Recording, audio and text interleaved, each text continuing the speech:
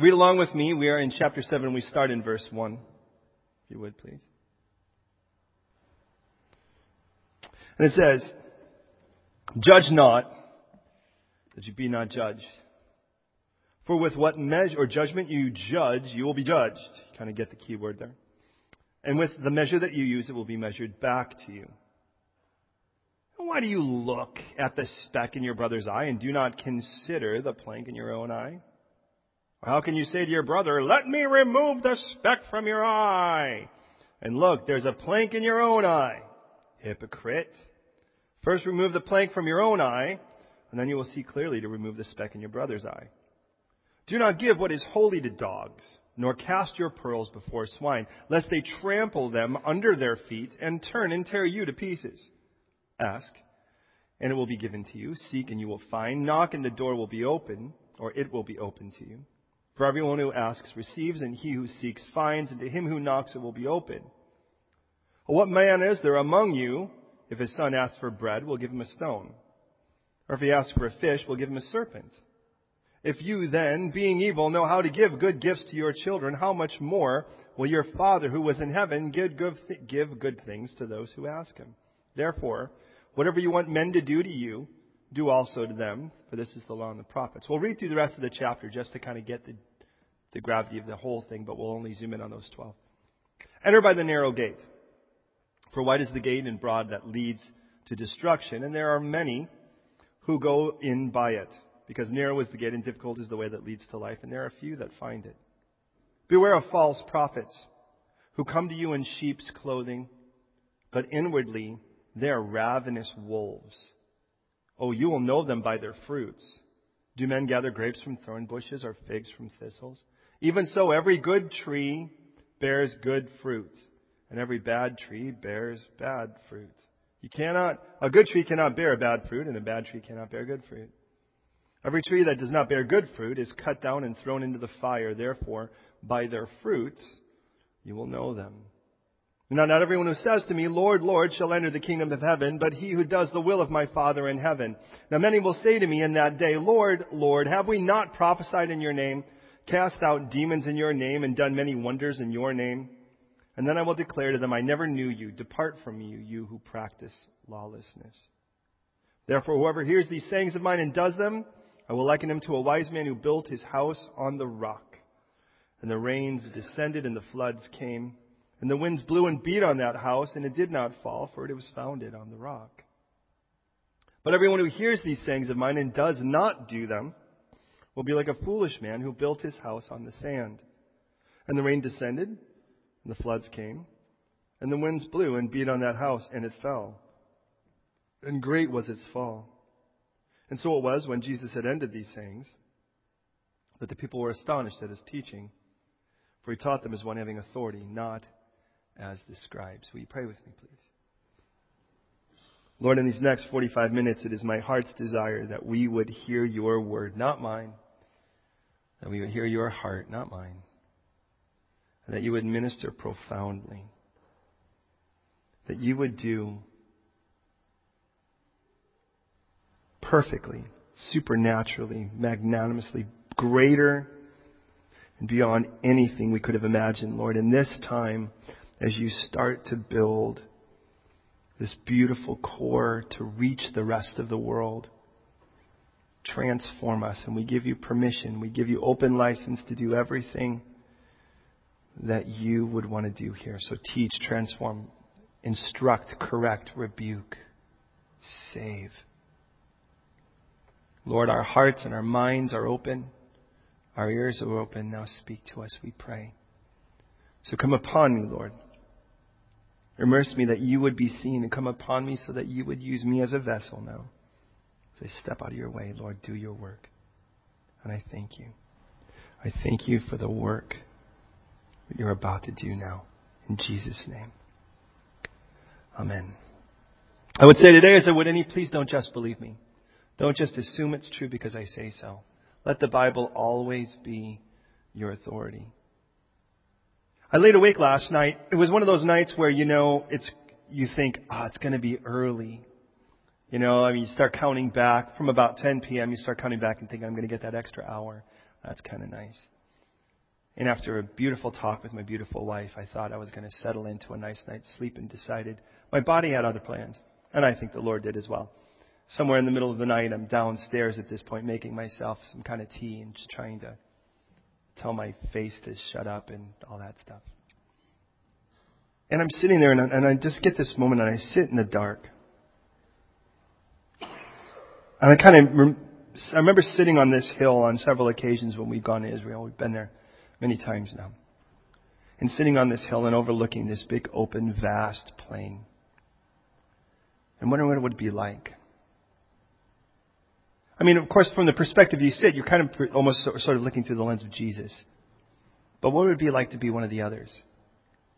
I mean, according to the end of Matthew 4, it would be a room full of people that we were addicted, we were possessed, we were paralyzed, we were powerless, we were emotional basket cases, we were everything weak.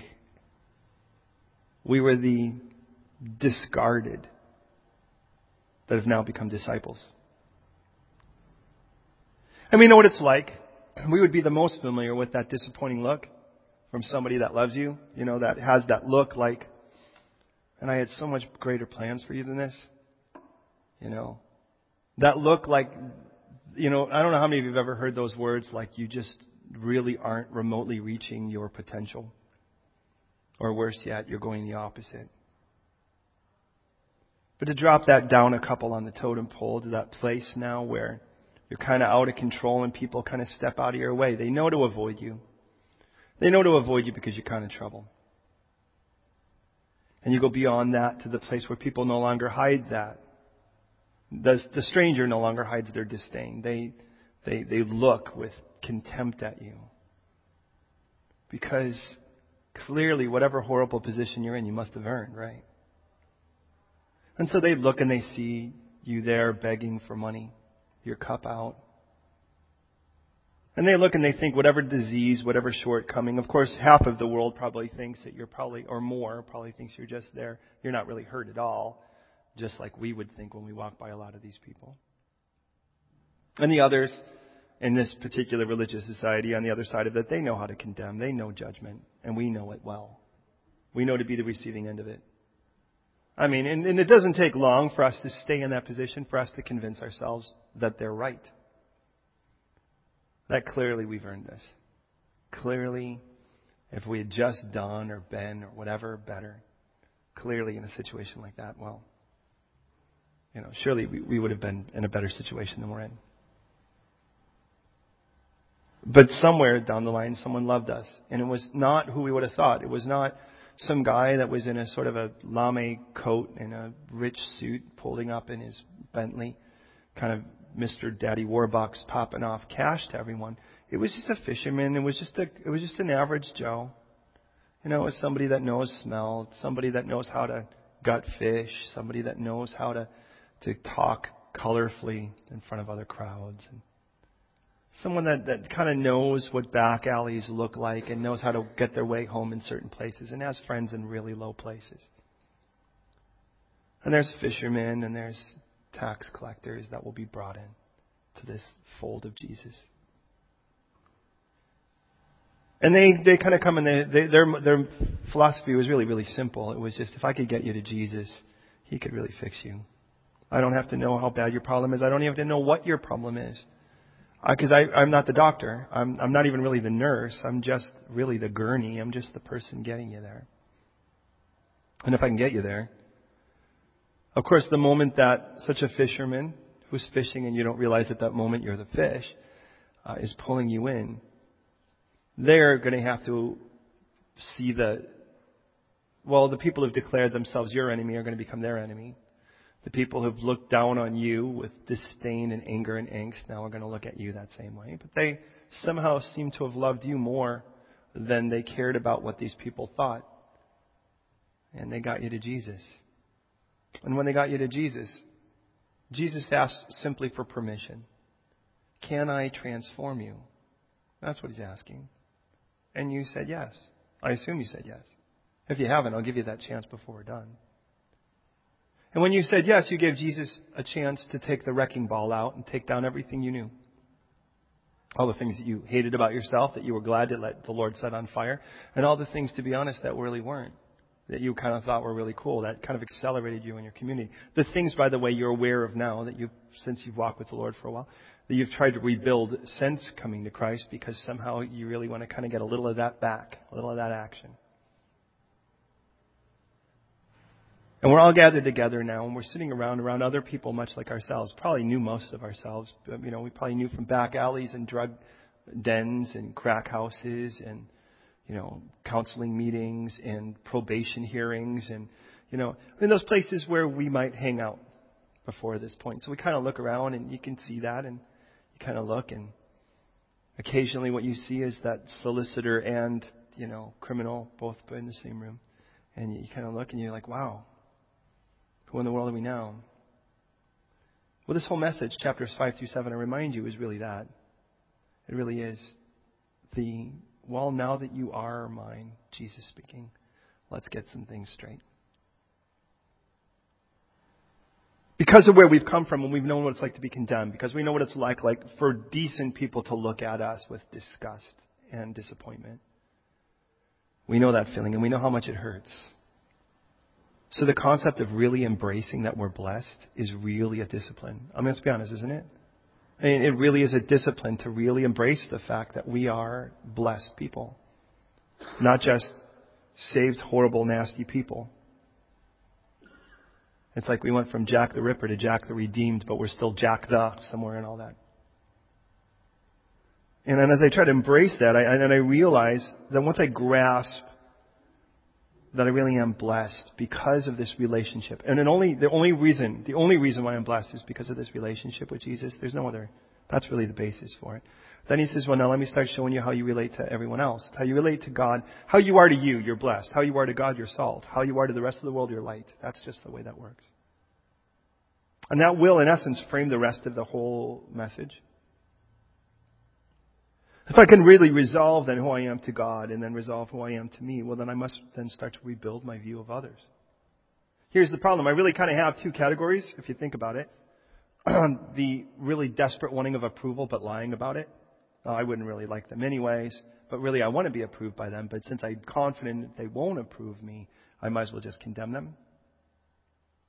And the people that are around me that really I'd rather condemn anyways. So the strange part is even though I know how much it hurts to be condemned, how quickly I can do the same. And so what Jesus does is he starts tearing that apart. And really that's where we get into our text as well now as we head into 7.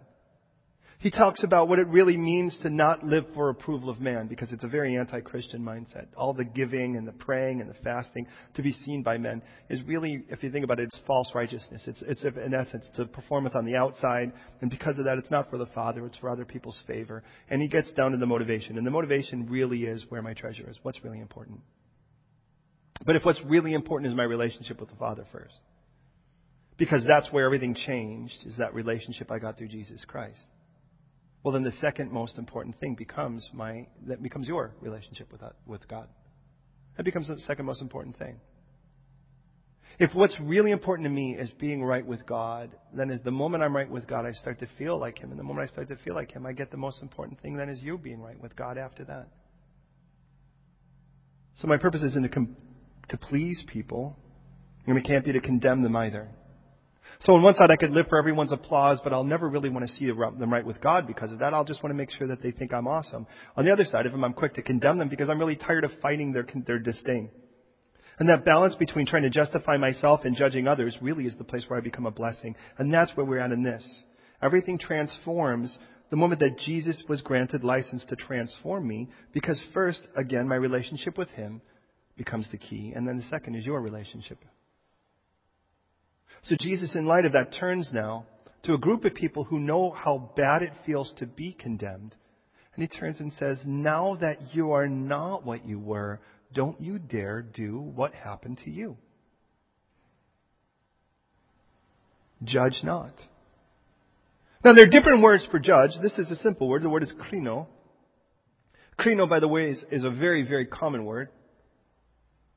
It is the word that is used, interestingly enough, in Matthew chapter 5, verse 40. So he's already introduced the word prior to this. When someone sues you for your coat, give them your shirt as well. For your shirt, give them your coat as well. There's the word sue, interestingly enough. In John 3:17, the text right after our favorite verse, if you will, it says that God didn't send His Son into the world to condemn the world. And there's our word again, krino. But you're probably aware of the fact, if you've ever walked with people long enough that have kind of walked with the Lord but now aren't really walking with the Lord, that there is sort of a backslider's guide to the galaxy. It's a handbook, and it's got a handful of verses in it. And of course, Matthew 7:1 is one of the slogan verses, judge not lest you be judged.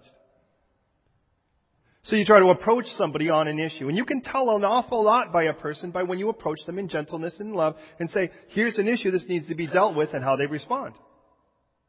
If their response is one that open fires back at you when your heart really is to love and serve them, be careful, because you'll see here in a moment what happens. And normally when that happens, this is the verse that flies out of their mouth. Don't you dare judge me, because you know, judge not lest you be judged. Interesting, there are other verses that of course are in that handbook, 1 Timothy 5:23 about, have a little wine for your stomach's sake, 1 Corinthians 10 about all things are lawful for me and I become all things to all men. Of course they don't look at the part that says that I might win some. 1 Timothy 6:17 where He gives us everything richly for us to enjoy, and of course where the Spirit of the Lord is, there is freedom or liberty, 2 Corinthians 3:17. So we'll use these verses. Oh, there's liberty, I can do whatever I want, God's going to forgive me anyways. And of course, these verses and anything that involves the word hypocrite are going to be thrown out at you in a moment when what you're really trying to do is help. Now, please hear me.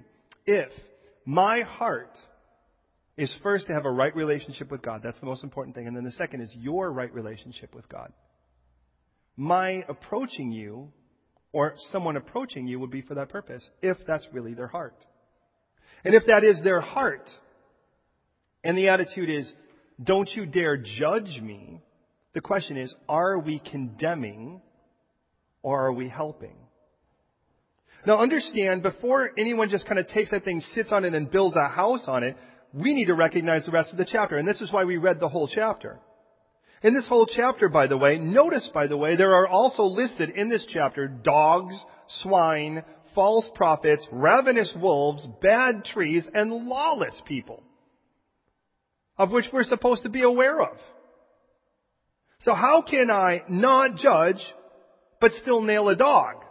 How can I not judge and still beware of a swine or a false prophet or a ravenous wolf or a bad tree or a lawless individual?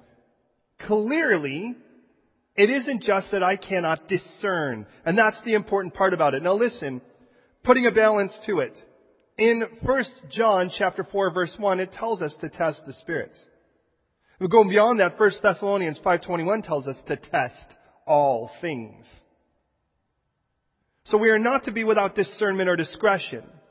Matter of fact, the word test, and it's a great word, is the word dokamazete. It's literally a money weigher. It's somebody who doesn't just look at a coin at face value and assume it's worth what it is. He puts it with a tried and true weight on the other side to make sure it balances out. The tried and true weight, of course, is the Word of God. And that's what we do with everything. Like I said, don't just believe me. Test all things by the Word of God. It's tried and true on this side. Put whatever you are on the other side and see if it balances out. You know what's amazing? People will happily do that in here, but won't do that to the gossip they hear. They won't do that to the news that they read or the internet article that they just took a look at. Interesting, though, it's like, it's in church I have to be really careful whether it's true or not. But on the other side of it, I'm pretty sure that article about God in Time Magazine must be 100% accurate because it's Time Magazine. When did that become the end of all truth? When did the Bible get replaced by Wikipedia? And we get this attitude here in this chapter that the issue is not to build our case against and condemn. That's what the word means. But that doesn't mean we don't approach someone.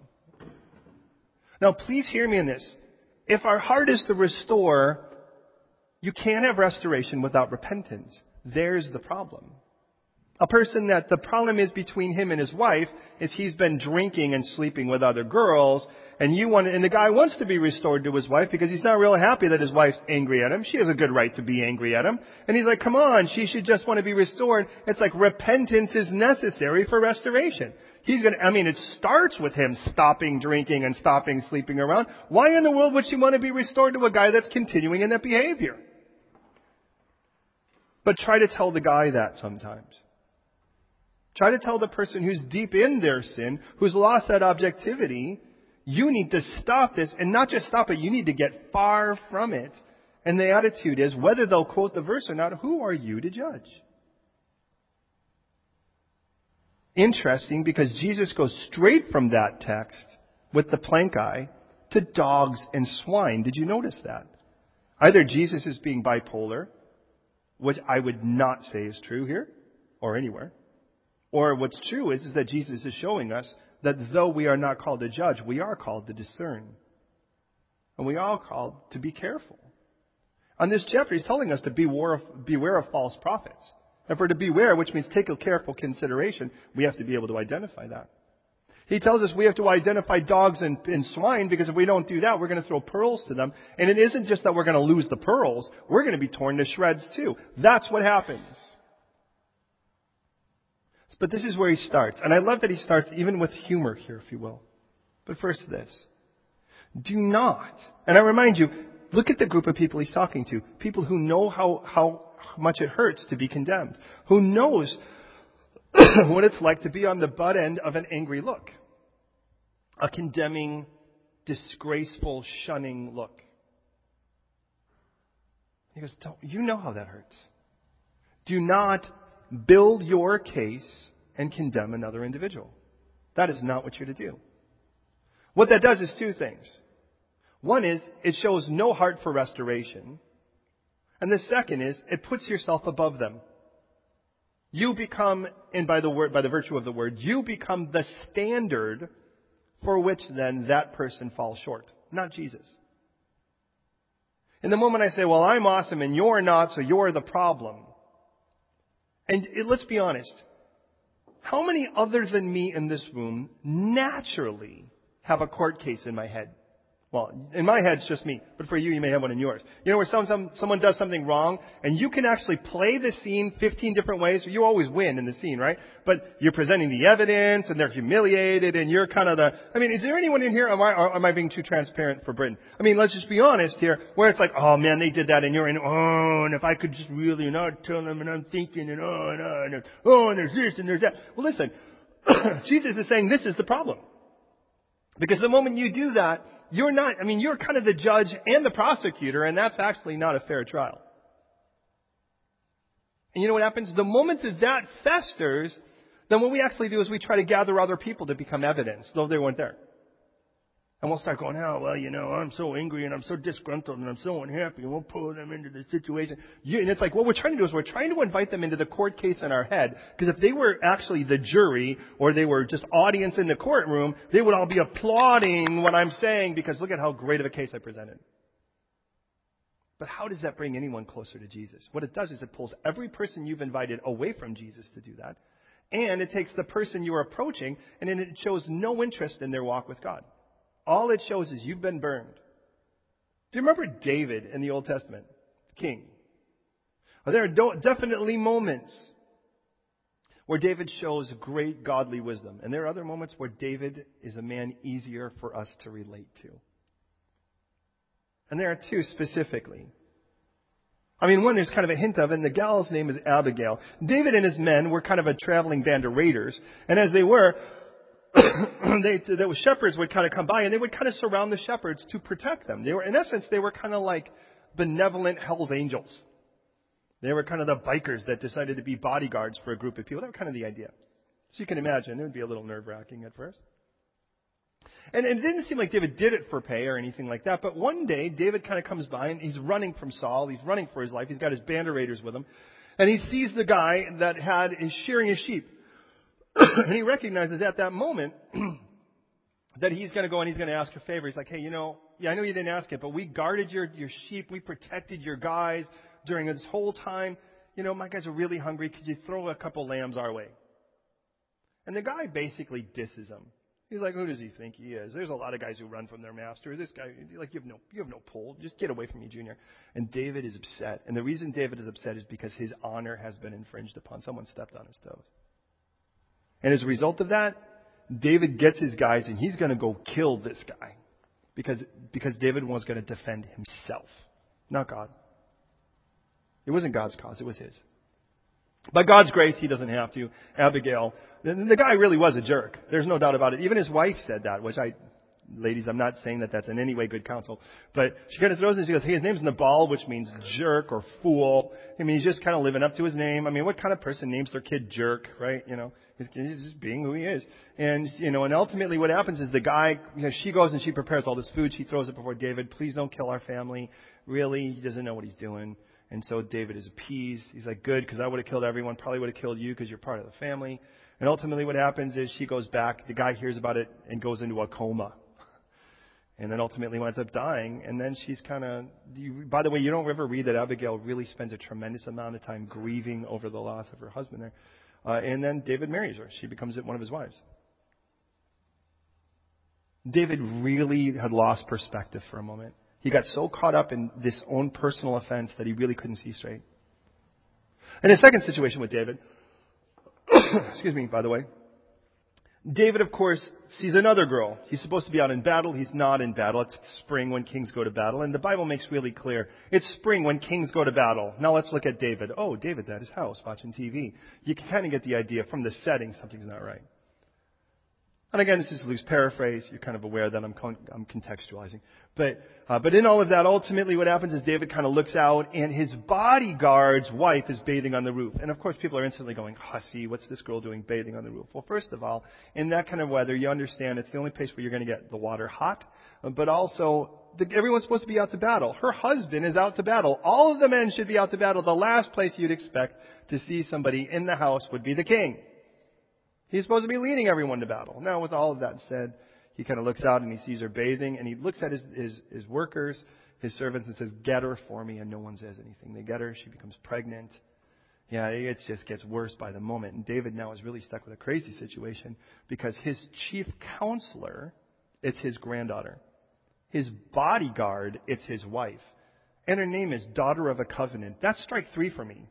I mean, any one of those would be too much. Well, with all of that said, now he's like, okay, well, she's pregnant. What do we do? I know what we'll do. We'll get her husband back. And we get her husband back, we'll try to get a situation now where he can sleep with her and we'll just try to pretend like it's okay. It kind of looks like me, whatever. But it's going, hey, congratulations. But the guy, it's amazing. He's so noble that he actually turns to the king and though he spends the night, he doesn't even spend the night in his bed. He spends the night at the door of his house. And he looks at David and he says, how can I sleep with my wife while the men are in battle? And I wonder if David thought, well, I did, but and in that, it's like he's just too noble. David gets him drunk and he still won't do it. So now David's stuck with this guy that's too darn noble for his own good, in David's opinion. So he sends him out onto the battlefront and sends his death note. The guy is so noble, he even carries it. He doesn't read the mail. And he carries it to the commander, and the commander says, go to the hottest part in battle, and just at that moment, step back and let this guy get drilled till he dies. And so he does. So David now is, in essence, impregnated. He's committed adultery. He's impregnated the woman, and now he's guilty of murdering her husband. Then what does he do? He tries to look like a good guy. This is like a Shakespeare play, isn't it? And so ultimately what happens is he marries her. Oh, this poor pregnant girl. Maybe, hey, I heard this rumor. And I wonder if he starts to say things like, I heard this rumor that if you marry a girl and she's pregnant, the child will start looking more like you. Anyways, And, you can see how he kind of play those goofy things out. Ultimately, David, by the way, at this point, remember, his servants have never said no. The servants have never said anything. And finally, David, what we read, by the way, in the Psalms, where you read his heart, he says, when I remained silent, my bones grew old. My vitality dried up like the drought of summer. David, this vivacious, this vim and vigor kind of guy, turned into this old, sickly thing because this sin was still in his heart. So, God out of love, listen. God out of love sends a prophet to him to rebuke him.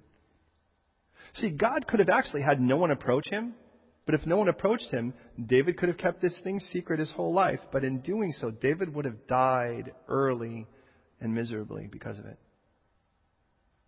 But it's going to be more than just kind of nailing David on this. It's going to be showing him his heart. So the prophet comes in, if you will, and he kind of has sort of a sock puppet presentation. Again, contextualizing. And he goes, let me just kind of show you the situation. There were these two guys.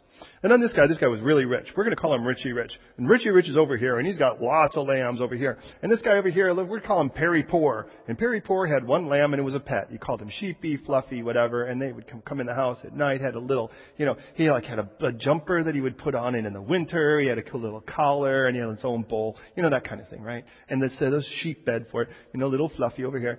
And so this rich guy, Richie Rich over here, has, with everyone, has all this stuff. Some guy comes out and visits him, so hey, Richie Rich, how's it going? He's like, oh, well, I should probably make dinner. So Richie Rich comes over here and takes little Fluffy and makes little Fluffy lamb chops out of it. And what's amazing to me is how David erupts over this little sock puppet story. Granted, it's sheep rustling, but it isn't like David goes, wow, that's a really terrible story. Wow, they should really do something about that guy. David gets furious over this story. And he erupts and he goes, that guy should die. He should get the full arm of the law. He's freaking out. But understand what Nathaniel the prophet, what he did is he kind of danced over and he just kind of touched that nerve for a second. Touched that nerve, and David flew out. And you know how that is when somebody's unrepentant and they're kind of trying to hide it and trying to make it look like everything's cool. And someone kind of comes over and kind of touches that little spot, and then they turn into the Hulk on you. You ever see that? And you're like, whoa, what did I do? Well, in that, he says you should pay the full fold. Now, understand, Levitical law says that when you steal from someone, you have to pay fourfold back. Wouldn't that be a great law here? Think about how much we'd be getting back for what everyone stole from the church. Well, so then the prophet has to look and go, well, here's the problem, David. You're in the story. But unfortunately, you're not Perry Poor. You're Richie Rich. Because you realize, God's like, I gave you everything. Why did you have to take that poor guy's wife? It's like, that wasn't yours and it wasn't supposed to be yours. And David at that moment has a change of heart. But it's because of that David's vitality will return.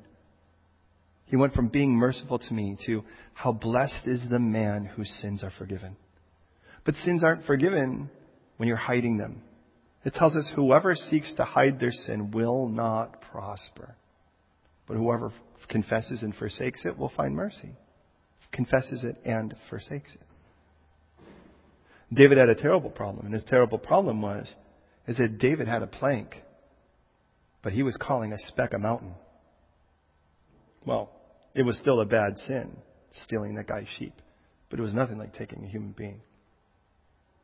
In Romans chapter 2, after talking about the downward spiral of people who are unrepentant towards God and unreceiving of Him, he says then, as a result of that, he says, well, and you guys that are like big law people and all that, he says, you guys realize you're even worse because you who condemn people for doing those things, you do them too. And there's the problem. I understand why in James 3:1 it tells us, by the way, that teachers receive a greater condemnation, a greater judgment. Because we're always declaring things are wrong. But for everything that I declare up here, and I know that my family can tell you, man, I'm on my knees going, God, don't let this be me. So Jesus turns and He says, listen, there's no place in your heart to create judge and jury and condemn somebody. There's no place in your heart for that. There should be no place. This is not acceptable. So my question is there for you right now? Is there someone in your heart right now that you've built that whole thing? You've kind of created it. You've done judge and jury at this point. Hey, I'm not even telling you that you might not even have a legitimate case. You might have a legitimate case. But is your heart just simply to show them that you're right? Or is your heart to reconcile them to the living God? What's really the point here? If all we're really trying to do is condemn people, well, then you can guess where that's going to go. So here as we walk through this, listen. But I don't really think we should even go farther without praying. Do you know what I'm saying?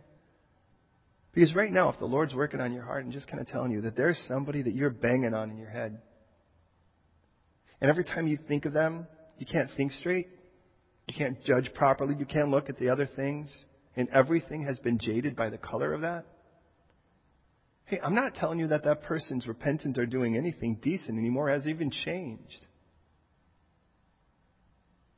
But I've learned this, that same anger could turn to compassion.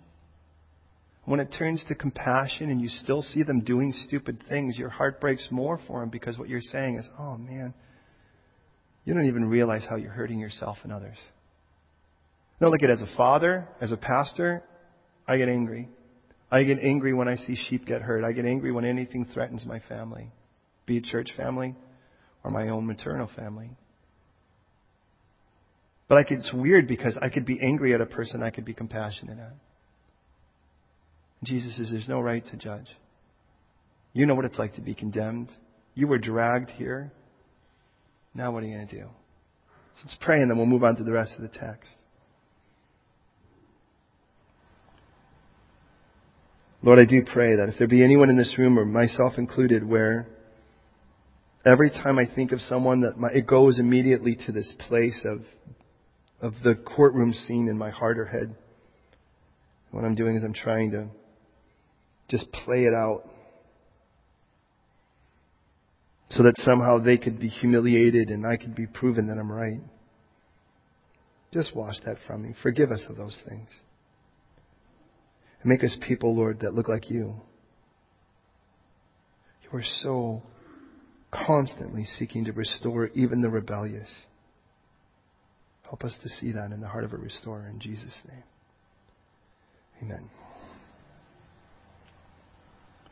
Galatians 6:1, it says, brothers, by the way, if anyone is caught in a trespass, you who are spiritual should restore such a one with a spirit of gentleness, considering yourself, lest you also be tempted. Bear one another's burdens, and so fulfill the law of Christ. Now, if anyone thinks that he's something, well, when he's nothing, he deceives himself. But let each one examine his own work, and then he will have rejoicing in himself alone and not in another. For each one shall bear his own load. There's a balance there. It's like, look, you see somebody that's really struggling, go after him. Gently, firmly, but with a heart to restore. Now, that doesn't mean that they'll want to be restored. Excuse me. But in all of that, you definitely want to be at a place where you're looking at your own thing and going, because you know they're going to fire at you. You don't want to give them any ammunition. But don't let that keep you from wanting to reach out to someone. You know, in the book of Isaiah, second largest book in the Bible, if you will, God says this in Isaiah 65:2, I have stretched out my hands all day long to a rebellious people. They walk in a way that's not good according to their own thoughts. God had walked us through, starting in Isaiah 5, how miserable life gets when you're running from Him. And in every step they take, it is only met with greater grief. And in Isaiah, this refrain is used 5 different times. 5:25, 9:12, 9:17, 9:21, 10:4. Where it says, for in all of this His anger is not turned away, but His hand is stretched out still. And you know what it's like. It's almost driving under the influence. It's almost a pregnancy. It's almost a serious fight. It's almost a life-threatening injury. And you walk away from it, and one of two things happens. Your behavior changes, or you think you're invincible. And then it gets worse. And then you're sitting in a courtroom, or you're figuring out how you're going to get out of this disease. You've lost your respect for yourself, your friends, whatever it is. And you see it, and all of a sudden you get to this place where you just start shaking your fist at everything, and you're just like, the problem's everyone, not me. And you can't see in that moment, because of that God's still holding out His hand and going, man, I would really like to pull you from all of this. I really would like to see you rescued. But you're probably aware that proud people don't get rescued. Proud people just keep swimming and try to swim until they die. I worked as a lifeguard for a whole summer when I was a kid. And as a lifeguard, we recognize that you can't just jump in and try to save someone without them being willing to let you. And they have to surrender to you to rescue you, for you to rescue them, because otherwise they'll fight you and they'll drag you down and you'll both drown. And there have been twice where I would jump in the water with a person where the person was so freaked out and wasn't willing to really trust and receive my help. I was a kid, so I understand. In one case, we had watched a guy had to get knocked out because he was drowning his wife. He was holding on to her because he just didn't want to die, and he had no clue he was drowning, so they had to knock him out. And in knocking him out, they were able to pull him and her to safety. They're both, of course. The only problem he had, of course, once that was done, is he had to deal with his wife who was completely awake while he was drowning her. Anyway. And Jesus gives us this particular metaphor in between. He says, why do you look at the speck in your brother's eye and do not consider the plank in your own?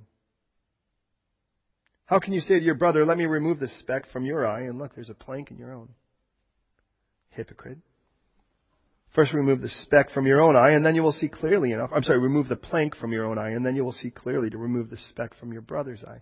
Did you notice, first of all, that he doesn't say, don't want to see your brother's speck removed?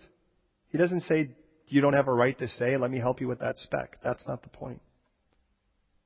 The issue is how quickly we think that everyone else has a plank and we have a speck. I can look at my own sin like a speck and look at everyone else's like a plank, and he's like, you have that backwards. When you look at the speck, the word there is to take careful note of. It's the word blepo.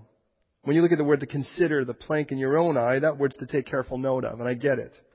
You're really, or think according to, and I guess you're like really busy inspecting everybody else's problems. But you really don't even take some time to really sit down and just kind of lay your own things and go, okay, this needs to be dealt with first.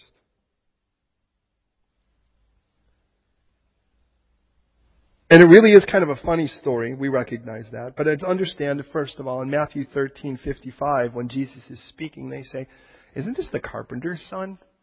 I mean, don't we know James, Joe, Simon, Joseph? I mean, don't we know Judas? Don't we know his 4 brothers and his sisters, plural? Which tells me that Jesus had at least a 6-pack of siblings. The carpenter's son. Teknon, the word, by the way. It's the word that means builder. Primary, by the way, means arche, like the one in front. So a person that's a primary builder or a first builder is an architecton, or an architect. That's where we get the word from. So his dad, from which then Jesus would follow in the trade, was a builder. Joe the builder. Yes, he can. Now, whether he was a woodworker, and the reason we call him a carpenter, because we've contextualized it into the time when we were writing, and of course in the days of the 1600s, that made perfect sense to us that such a builder would be a carpenter. Were there carpenters in those days? Certainly, there were. Here's the problem. Carpenters were actually much more of a rich man's commodity than they were a poor man's builder. Stonemasons were, by the way, because the one thing that grows abundantly in Israel to this day is rock. They grow rock really well there, and there's no shortage of it. Well, trees, on the other hand, well, there were times, many times, by the way, throughout the history of Israel, where you'd be taxed for your trees, so they would cut them all down. I mean, there were certain reasons why enemies would come in, they would cut down all your trees. So it wasn't like that wood was as plentiful. And when something's a little bit more rare, it becomes kind of a status symbol. Excuse me. So when it came to, let's just say that Joseph his stepdad, was a carpenter. What was wood used for? Well, it was primarily 2 things. One was sort of, if you will, press planks. To be able to press in to make olive oil, for instance. They would take these, they'd pick the olives, they'd put them in these round baskets, and they would pile them up one upon another. And then there would be this really long plank, very much like a telephone pole, that was held by levers, weights on one side and so forth. And what would happen then is that plank then would have these heavy weights on the other. And what would happen is they drop that down, the heavy weights would crush the olives and would create the olive oil. Well, that makes sense. Now, how gifted of a person do you have to be able to help basically plank a plank? Well, it just has to be basically strong and straight. But the real gifted carpenter, by the way, would be somebody that would be doing ornamental stuff. Like, for instance, on synagogues and on government buildings. I mean, they would do stuff that was so careful and ornate. Do you remember that stuff? You kind of go to an antique place. Now, I don't know about you, and I'm not 110, though there are times where I feel like that. But, my wife and I, we'll walk to some place, and we'll see, like, antiques, and you see those stuff, and it's like, today it's like, oh, wow, that's nice. They put a ridge on that, or whatever, or they put a metal strip. But in those days, it was like somebody spent 45 hours carving, like, this little scenery thing into the wood. You guys know what I'm talking about? On a desk or on a whatever. And you kind of look at that, and I guess I'm old enough now to look and really appreciate the work that went into making something that beautiful. And when I look at that, I think about what it was like when wood wasn't plentiful. And so you would get it on the front of your door, if you were wealthy, you would get it in places that were fairly wealthy. Now, needless to say, that kind of thing, that's kind of big money work. Now, in any form of trade, a guy that enters would be called an apprentice. You're aware of that from the television show. But on the other side of it, the person that's at the other end is called a journeyman or an expert. So, let's say the dad's the expert. You would hope that's the case. His son, I'm going to use Mike here as an example. The son is the apprentice. Now, we are going to be working with wood today. And I'm going to be training him. Well, what's the first thing I'm going to train him on? Something crude and simple. Well, what would be crude and simple? Mike, son, I'm going to teach you how to make a press plank. So what's he doing? So we're in a smaller room. He's got this big old honking log, and he's got this big old plane, and he's going to, right? Because he's just trying to make it so that it's round enough and it's straight enough so you can use it. But I'm like, whatever you do, don't go crazy. I want you to go, long, smooth strokes, right? That's, that kind of thing. On the other side of it, let's say I'm over here, and I'm kind of next to him so I can keep my eye on him, but I'm over here, and I'm working on something really careful. I'm kind of working on something really ornate. So what I'm doing is I'm putting off these little shavings and these little pieces of dust. That's what I'm putting in. He, on the other hand, over here, he's going to go in, and he's just kind of looking at things. He's kind of staring at it. He's kind of looking at it, just trying to keep it straight. And as long as the apprentice is basically being a decent kid, chances are there's not going to be a problem. But having worked in those carpenter shops in sort of first century reenactments, getting a speck in your eye is actually a fairly common thing. It's just not a common thing for you. It's a common thing for the journeyman if the apprentice is being a spaz. Because if I'm over here kind of going like this, and he's going, and all of a sudden, the thing gets in my eye, I've got a speck in my eye. But if I got a speck in my eye, him having a plank in his, although just by its basic sense, it's even just funny. You've got like a log sticking out, and you're going to come over this way. I got a duck. But imagine it's like, it tells us that he's the apprentice. He's the new guy, and he's looking at something really crude and simple, and he's like, oh, don't worry, I'll take care of that. And he's like, hold on. You really can't take care of it yet. Why don't you deal with what you got to deal with first? I mean, from Jesus' perspective, I could see him drawing from that being raised in a carpenter shop. But we don't even have to get that to get the basic point. And the basic point is, I'm trying to look at your thing and say, your thing is massive, and my thing what? My thing's like a freckle. Your thing's like a second or third arm, right? And he's going, no, your thing's like a telephone pole, and they've got a piece of sawdust in their eye. But he doesn't say, because you got a plank in your eye, don't you dare try to help someone else. What they're saying is, deal with your thing. And once you deal with your thing, then you'll actually be able to see clearly. And that's the point. See, when I've got a plank, even when I got a speck, I can't see clearly. My eyes are terrible by nature. Well, actually, probably by abuse. I've gotten punched in the face a few times. But, in what? I fought. Anyways, you guessed that by the punch part, right? Anyways, if you can't see clearly, how are you really helping somebody? It's like, hold on, let me see if I can find your speck. Hold on, I'm kind of looking like this. I would be like, keep your hands away from my eyes, man. And Jesus is looking and he goes, this is what he's relating. I'm going to remind you who he's talking to. He's talking to a group of people that were paralyzed, that were possessed, that were emotional basket cases, that were drug addicts, that were fighters, that were crazy, that were, sexually everything. And they're brought into this place. Jesus has revolutionized them. He goes, now don't you turn around to the same people who condemned you and condemn them, because you still got planks to deal with. And if you try to deal with it with a plank in your eye, what you're going to want to do is hit them with it instead of see them restored. And you know how that is. You want to find something wrong in a person because what you really want to do is wallop them with it instead of actually see them restored. And Jesus goes, that's not permissible. That is not the way this works. The way this works is, I want you to go first before me and go, God, de-plank me. Not just so that I can see clearly, but because somewhere inside of me, the moment I said yes to you, you gave me this desire to see other people made better. And seeing this desire to see other people made better, I recognize just seeing someone made better doesn't mean they're going to get better, because they still have a choice in it. But even approaching them in that, once that plank is there, I can see clearly enough that when I see clearly enough, I go, can I help you with that speck? You don't seem to be doing real well with that speck right now. It's clearly irritating you. But I can almost see the humor from the people. But a lot of those people would have understood a carpenter shop. The most amazing thing is, we'll only get a few more verses, is then he goes and he says, no, don't give what's holy to dogs. And you go, what? How did it go from that to that? I get the, okay, deal with your plank, help them with their speck. I get that. Don't be like judge and jury and be condemning people. Have a heart to restore. Remember, it's an instead of, not just a removal. It's a replacement. The actual thought, instead of condemning, seek to restore. There's the idea. Now, that may not even be a restore to you, but you certainly want to see him restored to God. Sometimes, to be honest, to see a person restored, there has to be removal first. That becomes the problem. And thus Jesus introduces this. Why does he use those animals? I mean, that's the first thing I thought. Well, why doesn't he use lions? Why doesn't he use bears or tigers? Oh my, why doesn't he use those? Well, first of all, when you think about pigs, one thing's for sure, in a Jewish community, pigs are kind of a no-no. You're kind of aware of that. Matter of fact, in most Middle Eastern communities, in the Muslim world as well. I mean, it's like, you really want to threaten a guy that says he's going to blow himself up or whatever, just say that you're going to go and shove him in a pig's skin when they're done. The idea of that is just so abhorrent. But it's interesting for those in dogs.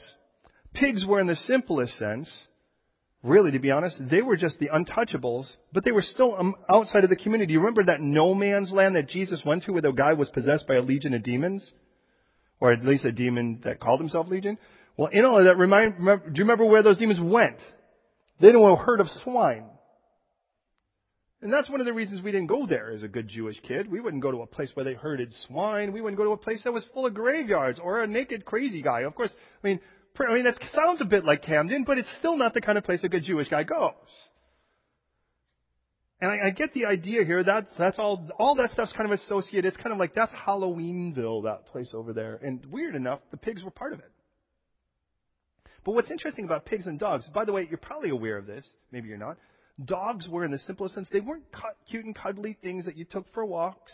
They weren't things you kind of snuggled up with. They were, in the simplest sense, and pardon me for its clarity, they were vomit vacuums is what they were.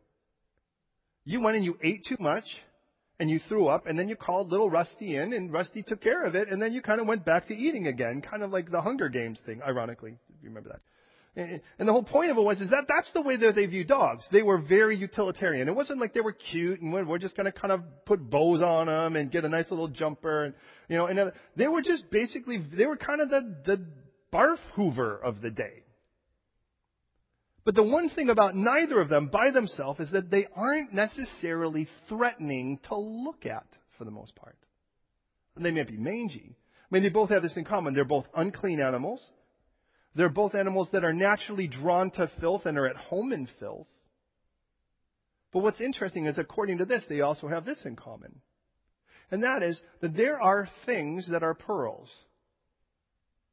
And these things that are pearls, now think about, Jesus could have used diamonds, he could have used rubies, why a pearl? I can't help but think of the fact that a pearl, the way it's made. Do you guys know why the way a pearl is made? A piece of sand gets caught inside this poor mollusk, irritates the heck out of him, and it starts to build, in essence, a callus around the piece of sand. Its defense, it'd be like you developing a wart, if you will, or a blister or something, a callus. That irritation becomes precious. That irritation becomes precious.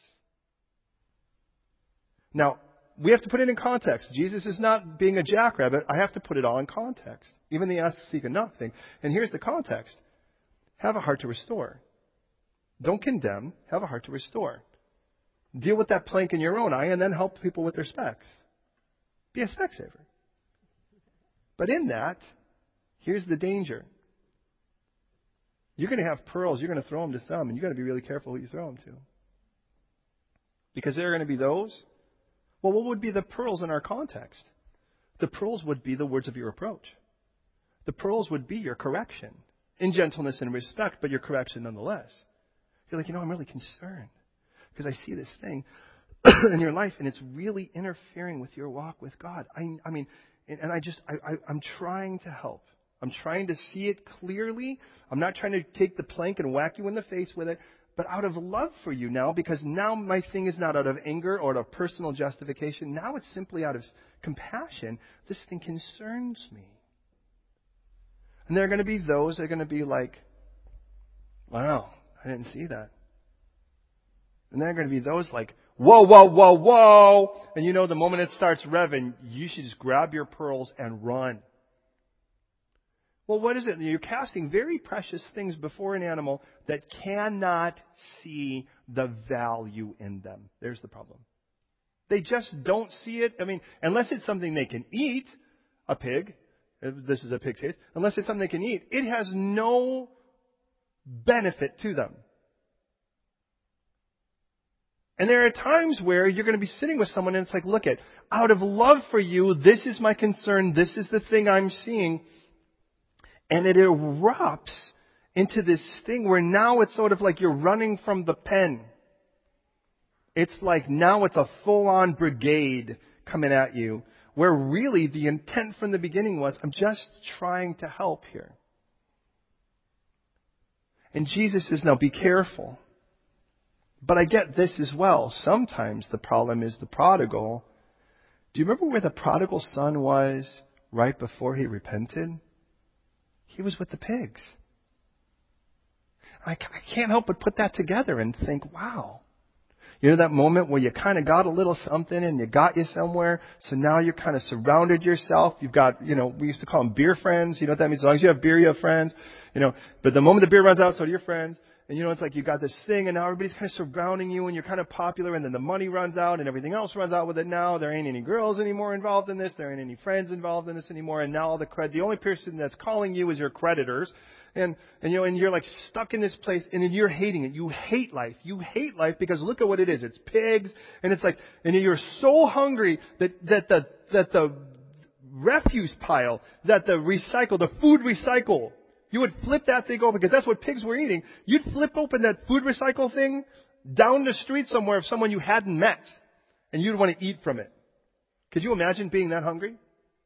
I wouldn't want to eat from my own food recycle, and I know the food that's been in that. He's like, he was so hungry, he looked at that and he went, oh man, I would do that. And he finally went, what am I doing here? What is this? The servants in my dad's house have it better off than this. I mean, okay, look I know I'm not worthy to be a son.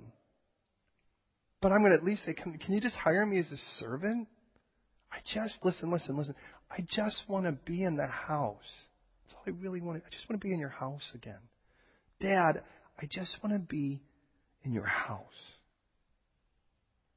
And when you see genuine repentance, that's what you kind of see. I just want to be with my dad, and I just want to be in his house again. I don't want to just be like out there hanging out with the pigs and the slop and the filth and feeling like I'm the cleanest thing here. And at that point, he still, as messed up as he was the cleanest thing among the pigs and the slop. He was just a mess. Look, for sometimes what it is that we have to be aware of where we're at with the pigs.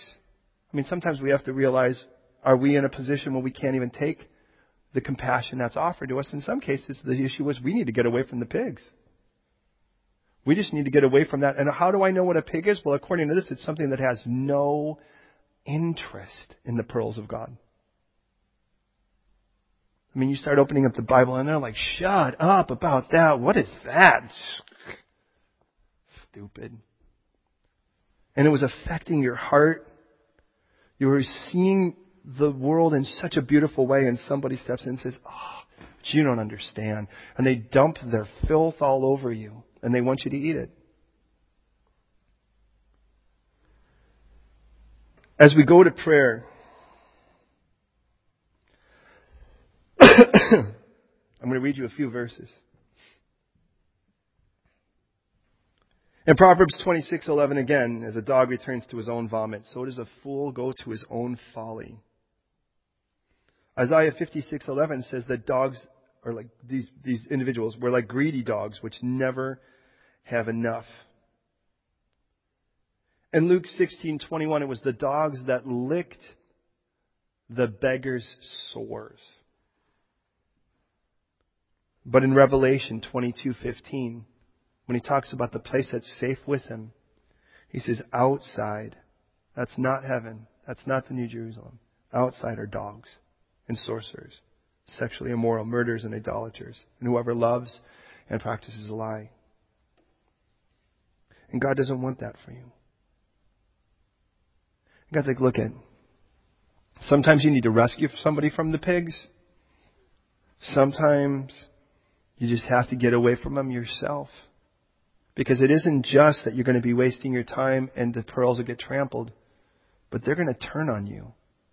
And when they turn on you, one thing I've learned about pigs as well is when one pig starts to turn, it grabs other pigs and they all start to come at you. Now, I'm not a farm boy by any means. I'm a city boy through and through. But I've been in those circumstances, and I've watched a friend of ours who's quite the farmer.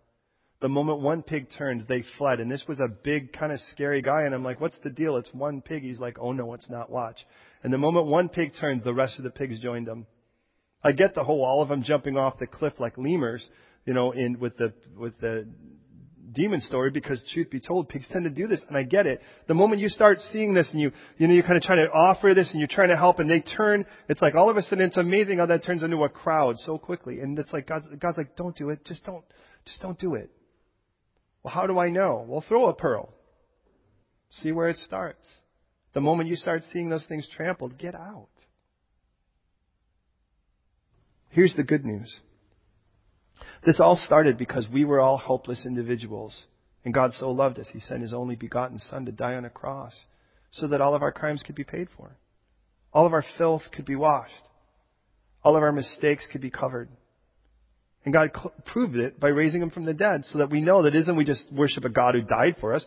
We worship a Savior who died and a resurrected Lord who offers us new life. He says, whoever is in Him is a new creation. And here's my question to you. Have you said yes to that, God? Because without it, all of this stuff will be probably nonsense to you. And today you're in a place where you're going to be stuck in a place of choice. Are you going to say, will you say yes to this? I mean, God wants today permission to bring revolution in your heart. He wants to totally ravish you in such a way that you are made brand new. But for that to happen, He's simply asking your permission. But if you have said yes, and you want to step forward and be that disciple and follow Him and become more like Him, what you're saying is, I'm committing to this relationship. And in committing to this relationship, then I ask you to pull from me the things that don't look like you, which will definitely include a heart to condemn and judge others.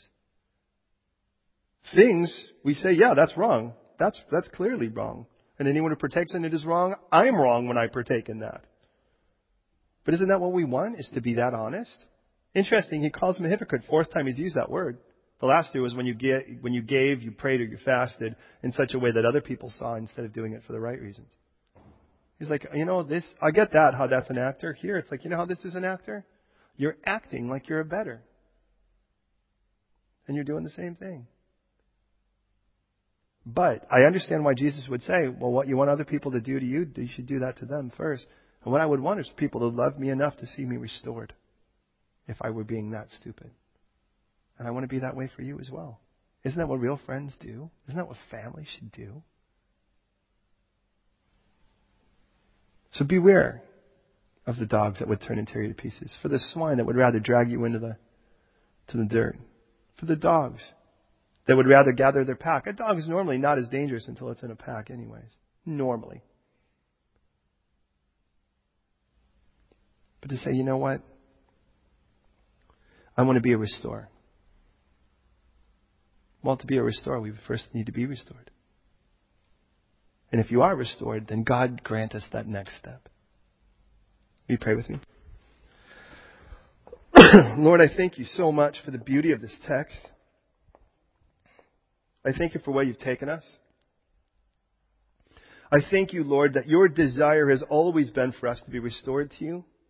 So much so that though You are the one we offended, You still chose to pay our debt. I mean, if there's anybody that has a case to condemn, it's you. We have sin, so we can't cast the first stone. You're sinless, but you never did cast the first stone. And you've given us that choice. You've given us the option to say yes to you, to let you transform us. And we recognize, Lord, if we say no, we can't blame you for that. You gave us the choice. But if we do say yes, we recognize what you're going to do is revolutionize us in such a way that you will use us as an agent of restoration for others, to see them properly walk with you. And I recognize, Lord, that we could easily downplay our own planks in such a way that we can't see clearly. When we can't see clearly, we could really make big deals out of little things and little deals out of our own big deals. But that's not what you want. You do not want anything in between us and you. You don't want anything there. And that's my prayer right now. For every person here who's called on your name, for every person here who has said, Jesus, be my Lord and Savior. I believe you died for me and rose again. And I give my life to you. For every person who said that, make us people now who have as a primary core our relationship with you being the most important thing in our life. And that nothing's to interfere with that. Anything that interferes with our personal walk with you, remove, restructure, do what you need to do. Reform. But then as that is the case and our heart is proper and it's standing with you, well then clearly the next thing will be our heart desiring other people to have a right walk with you, with nothing between them and you. Now it could even be us. So show us when our involvement's better and show us when our removal is better. But God, we also pray for divine discernment to know when we're casting our pearls before swine. And you tell us, Lord, that a person who seeks to offer correction to a mocker will only receive abuse.